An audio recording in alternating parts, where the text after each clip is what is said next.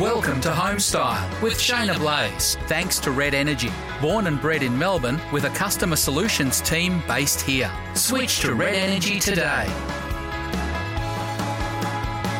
And welcome along to Homestyle. Yes, my name is Jane Neild and I have the absolute pleasure of jumping into the studio with Shayna Blaze, interior designer, author, TV presenter, winner of the Celebrity Apprentice for 2021 and founder of Voice of Change Australia. Of course, we are here thanks to Red Energy. Born and bred in Melbourne, that's Red Energy. Except, Shayna, you are down the Zoom line today, but we had to catch up every couple of weeks. We'll be back in the studio soon. How are you? And wow, congratulations on winning Celebrity Apprentice. Got to say, so many of our podcast listeners were really thrilled to see you win that. We were all cheering for you. So how's the last couple of weeks been?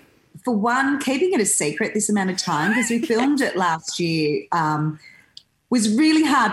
But also it was at the stage where it was like, did that really happen? Was that a bad dream or a good dream or what happened? So the fact that last week we were able to celebrate it for the very first time was quite surreal. But yeah, there's been so much beautiful support and, thank you everybody out there that's listening and all the people online. It's just been so phenomenal for people to be so excited for you and cheering for you and really believing in, why I was there. So when you look back on that experience, because I'm assuming for someone like yourself, I mean, the Selling Houses Australia thing, you were just so much a part of that team. You knew what you were doing, 13 seasons or so. But to actually have taken that risk of putting yourself out there on a show like The Celebrity Apprentice, now that you've won it and you've got a bit of space to look back, do you see that as, actually, I was really brave to do that? Geez, I'm glad I did. How do you sort of view it now? I think that was part of the process of going in is, it was a very short time from when I said I would do it to when I was there. It was a case that, I'm known for certain things and I'm known for what I do, and going on those shows does expose you as a person, no matter who you are, whether you're have a career people know about or people seeing you for the first time. You are exposing who you are. And so I had to be very sure of going in there that I was comfortable with that, and two, that I was going to 100% be myself and not try and do anything that wasn't me. And if something didn't agree with me or I wasn't comfortable, I was going to push back.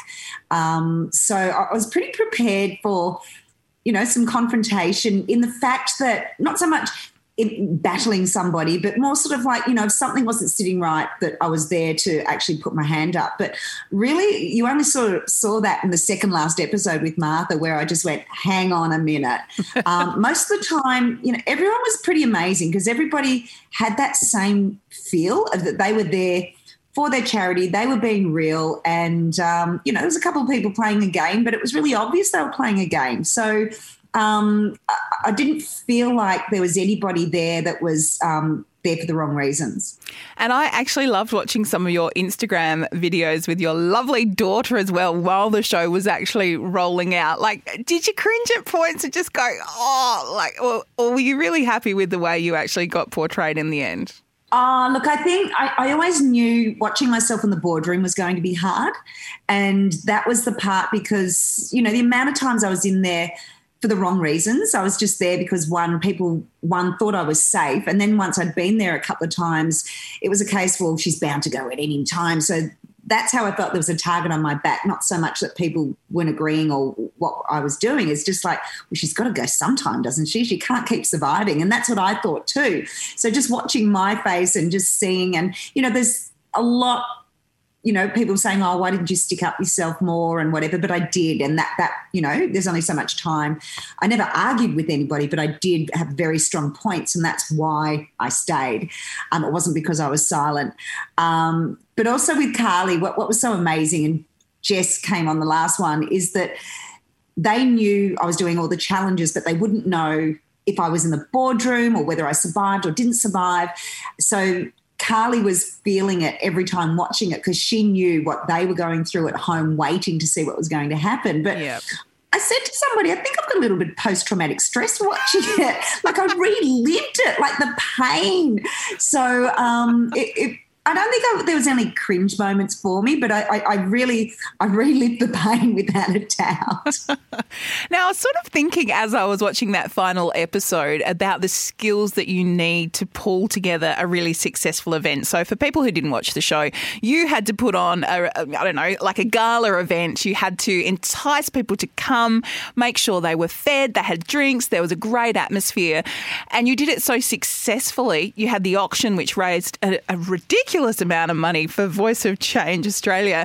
But it actually made me realise how renovating and dealing with a project, a design project, actually gives you those skills that are very transferable to other things. It's kind of pulling that event off was like a mini version of doing a renovation, wasn't it? Did you sort of feel proud that those skills you've had for so long in your design work were actually able to give you that edge in the end? I can't take credit for all of it, Jane. I really can't. It's about the people that you have around you. Which is like a renovation or a build. It's about the team.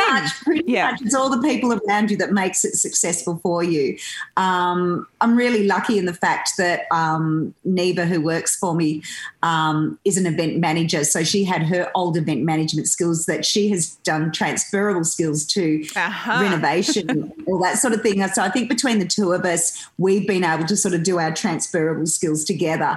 But I think, I've put on a couple of events like that before because, I used to be in bands and I used to sing. So to me, putting together performances, whether it's in design events or the music industry or the arts industry, the transferable skills are exactly the same. It was straight into business mode on that one. It's just like, right, I need this, who, where, who do I need to help? Who's going to call this person? Who's going to do that?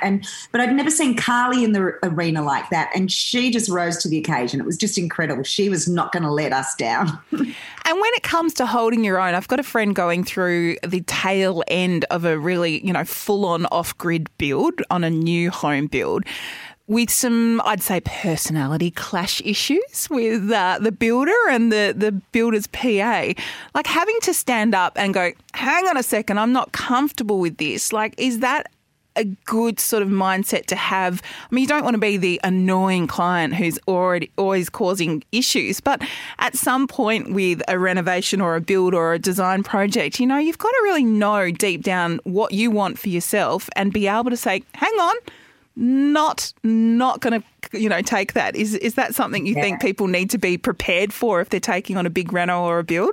Absolutely, because a lot of the time if someone's taking on a big reno, they are relying on their trades to give them advice and knowledge, and certain builders have a certain way to do something, and so they should. But if it doesn't sit comfortably with you, you need to voice that opinion and not wait till the job's done and then really have a go at the builder. You've got to have that communication throughout the process. You can't hand a job to somebody and then get to the end and go, well, hang on a minute. You need to be present and, with the renovation, communication. And it's not always bad communication skills. It's lost in translation. And it's happened on a couple of jobs, that I've got, and one that I'm doing at the moment where you're not there and they have to make a decision and you come back and go, hang on a minute. And they're going, well, I had to make a decision. So there's things that you can work out. So you have to sometimes go, okay, I get why you had to do that. I can sit with it, but this other one I can't. So let's work that out. So you've really got to have negotiation skills. And I think it's really important that you've got to have a few wins and a few losses. But if you want the renovation to go exactly how you want to be, you literally have to be on site every day because decisions will be made without you. So let's just check in with that renovation process that you're talking about. As we've mentioned, if you're listening to Homestyle thanks to Ren Energy for the first time, Shayna bought a little country place. I did as well. Not so much happening on my renovation front. But a few weeks ago, ridiculous storms hit regional Australia, hit regional Victoria, metro Melbourne. There's homes that have been without power for weeks on end up in, 30 k's out of Melbourne, up in the Dandenong Ranges. Widespread destruction, trees falling down left, right and centre. How did you cope with knowing that your little place was in the eye of the storm, so to speak? Because I thought my roof was going to blow off. Luckily, not too much damage that I couldn't deal with a chainsaw the next morning. But it's scary times, isn't it? I have to say that thank God we've got a lot of locals around us, because they were telling us, when you think of the storm, you really don't think it's going to be as bad as what, I think these big storms, and I think more Queensland because it had those cyclone type things. So I didn't really think it was going to be as bad as what it was, but the locals were going, nah, this is something bad. So it's quite a big build, and it wasn't even into lock up one part of it. So the builders spent a whole day, like not just 8 hours, like probably 12, 14 hours getting it ready for the storm. Oh. And I just thought, oh, far out, that's incredible. Then when the storm hit, it literally ripped apart half the stuff that they'd prepped. So we're talking tarps and stuff. Yeah, blown it down. Oh, no, they had battened down the tarps, not just putting over it. They had battened things down. And we thought there's no way. A tiny bit of wind got in some crack and it just swirled inside and then lifted off everything and come back, and there's stuff down the street, down the road, in neighbours' houses. There was a lot of heavy things that had been blown off. So thank God most of it was at night because it would have been quite dangerous. And then so there was another day of cleanup. So literally 3 days lost, and then still feeling it now. Like we don't have power. It's all running on generators at the moment. So you've got about 20 trades tripping wires and things like that because, that someone needs to cut a tile and then that'll trip the wire, and someone needs to do the spray painting. So the long-term effects exactly on the reno is just phenomenal. It really is. That the team are just working so hard, and then they come against this, and I just, it's exhausting for them. It's exhausting for me, but all of them trying to get ahead on work, and then the repercussions of this storm, it's pretty big. And I have to say there's no big trees on my property, but the botanical gardens are just across the road. And to see these 100-year-old, maybe 100, because the botanical gardens were 1850, and some of these are original trees, so like 150-year-old trees, 100-year-old trees just uprooted, and then that's it, they're gone. Like we saw 6, God knows how many more. Yeah, it's incredible. And I was actually really pleased to hear on Melbourne radio this week that there are organisations out there that are actually going to try and save and salvage some of the timber that has fallen because, I'm there with my chainsaw cutting up on my sister's block, which is a forest block, these stunning blackwood trees, which furniture, you could make so much, and just thinking, oh my goodness, we're chopping this up for firewood. This is ridiculous. So it would be really good to see as people recover from the storms too, though, that some of that can actually be used and made into furniture or used for building and construction down the line. Well, I know some beautiful furniture makers up here in Kyneton, so if you want to pass on those numbers, I can put you onto them. Oh, do I wish that I had a little bobcat or some sort of one of those sawmills that you can do out on site. Oh, I would be absolutely loving it. And Shana, do you have advice for people who have to deal with interruptions to renovations? So you're saying you've got the generators going, you spend a couple of days either side having to prepare and then clean up. But I guess the tradies want to keep working. They're not just going to go, oh, sorry, Shana, power's off. See you in a couple of weeks. So, you really do have to be prepared for almost anything. You've said that on the show before that, once you think, we've got this nailed, it's home and hosed, there's always something. Yeah, I have to say the contingency budget of mine is just blown to smithereens, and this one absolutely blew it out. So, I think you can prepare as much as you can, but doesn't mean it's always going to go your way. And these sorts of things, like this was a once in 40-year storm. So for me, you couldn't really prepare for that. But I think the main thing is that if you have a team that know how to think left and right and back and forth, if somebody's just has a narrow-minded sort of thought process, they're not going to be able to work out when the problems come along. So problem solving, having a building team and your skills as problem solving literally is the only way to get through these unexpected moments. Unfortunately, money has to come into play, and that it depends whether you can actually financially keep going on some of these things. A lot of the times that's when you see builds that might sit there for another 6 to 12 months because they've had some of these left of field things happen and they just can't keep going. So as much as you can plan for it, I think having the right skill set of problem solving is one of the things like not enough people really give credit to. Problem solving and quick problem solving is a major skill when things go pear-shaped.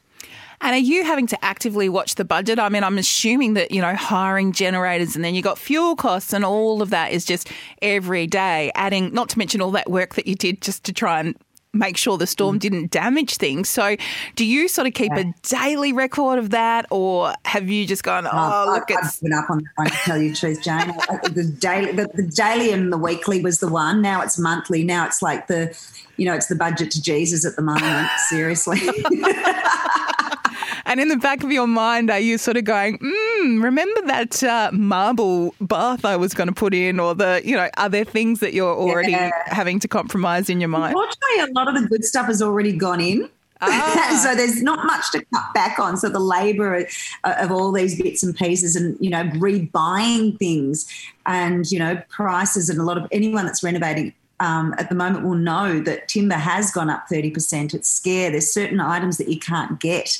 The country is getting scarce of deliveries from overseas, and there's a lot of bills, I think, that won't make it all the way through in the next couple of months because of contingency for not just COVID but for storms and financially at the moment. It's going to be very interesting to see where the renovation finishing process is going to go in the next few months.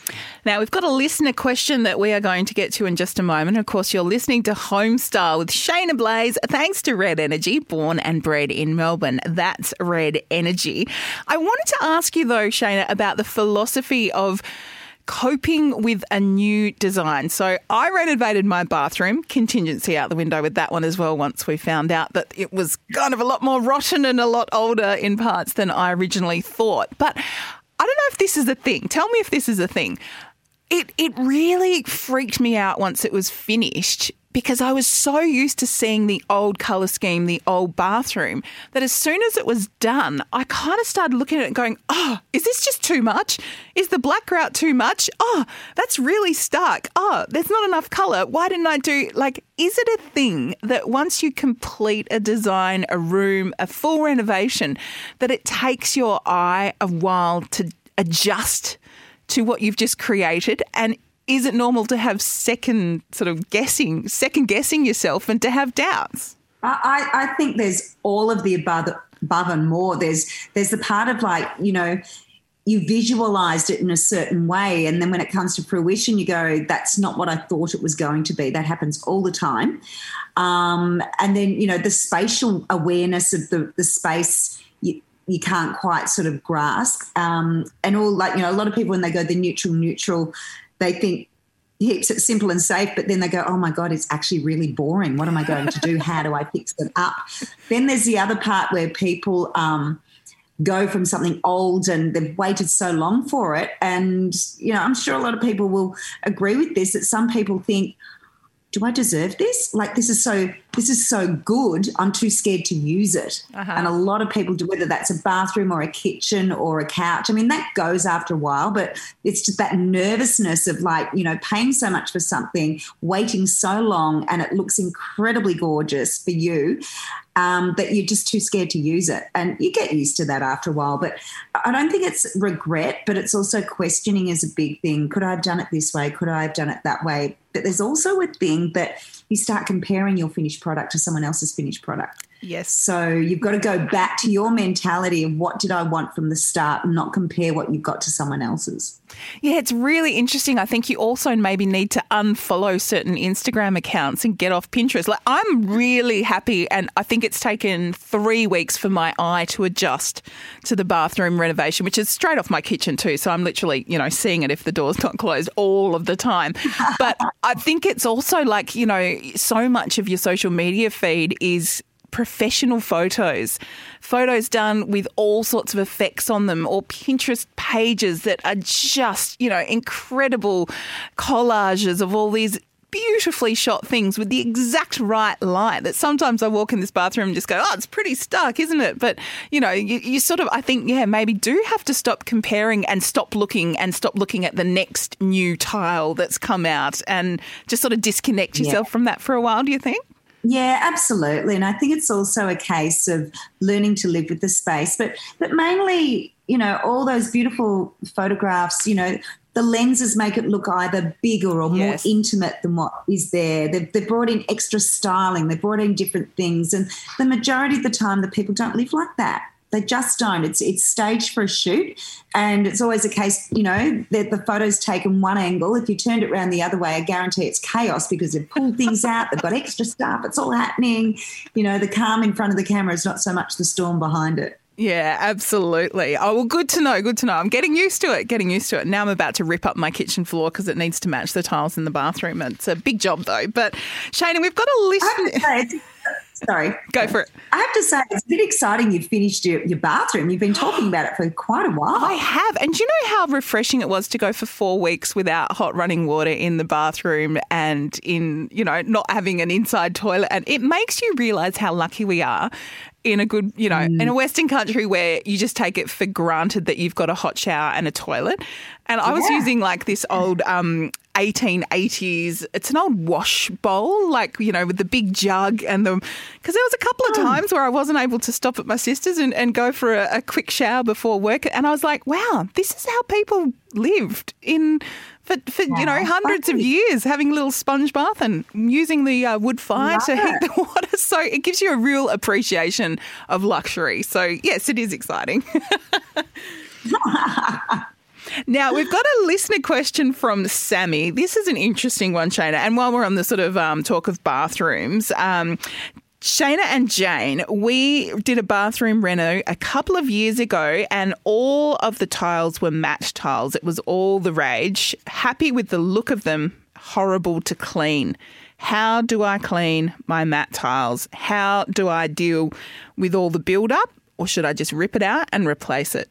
What I can imagine, if that's the actual issue after 12 months, they must have been a matte tile that needs a seal. So it might be an actual stone rather than just a porcelain tile.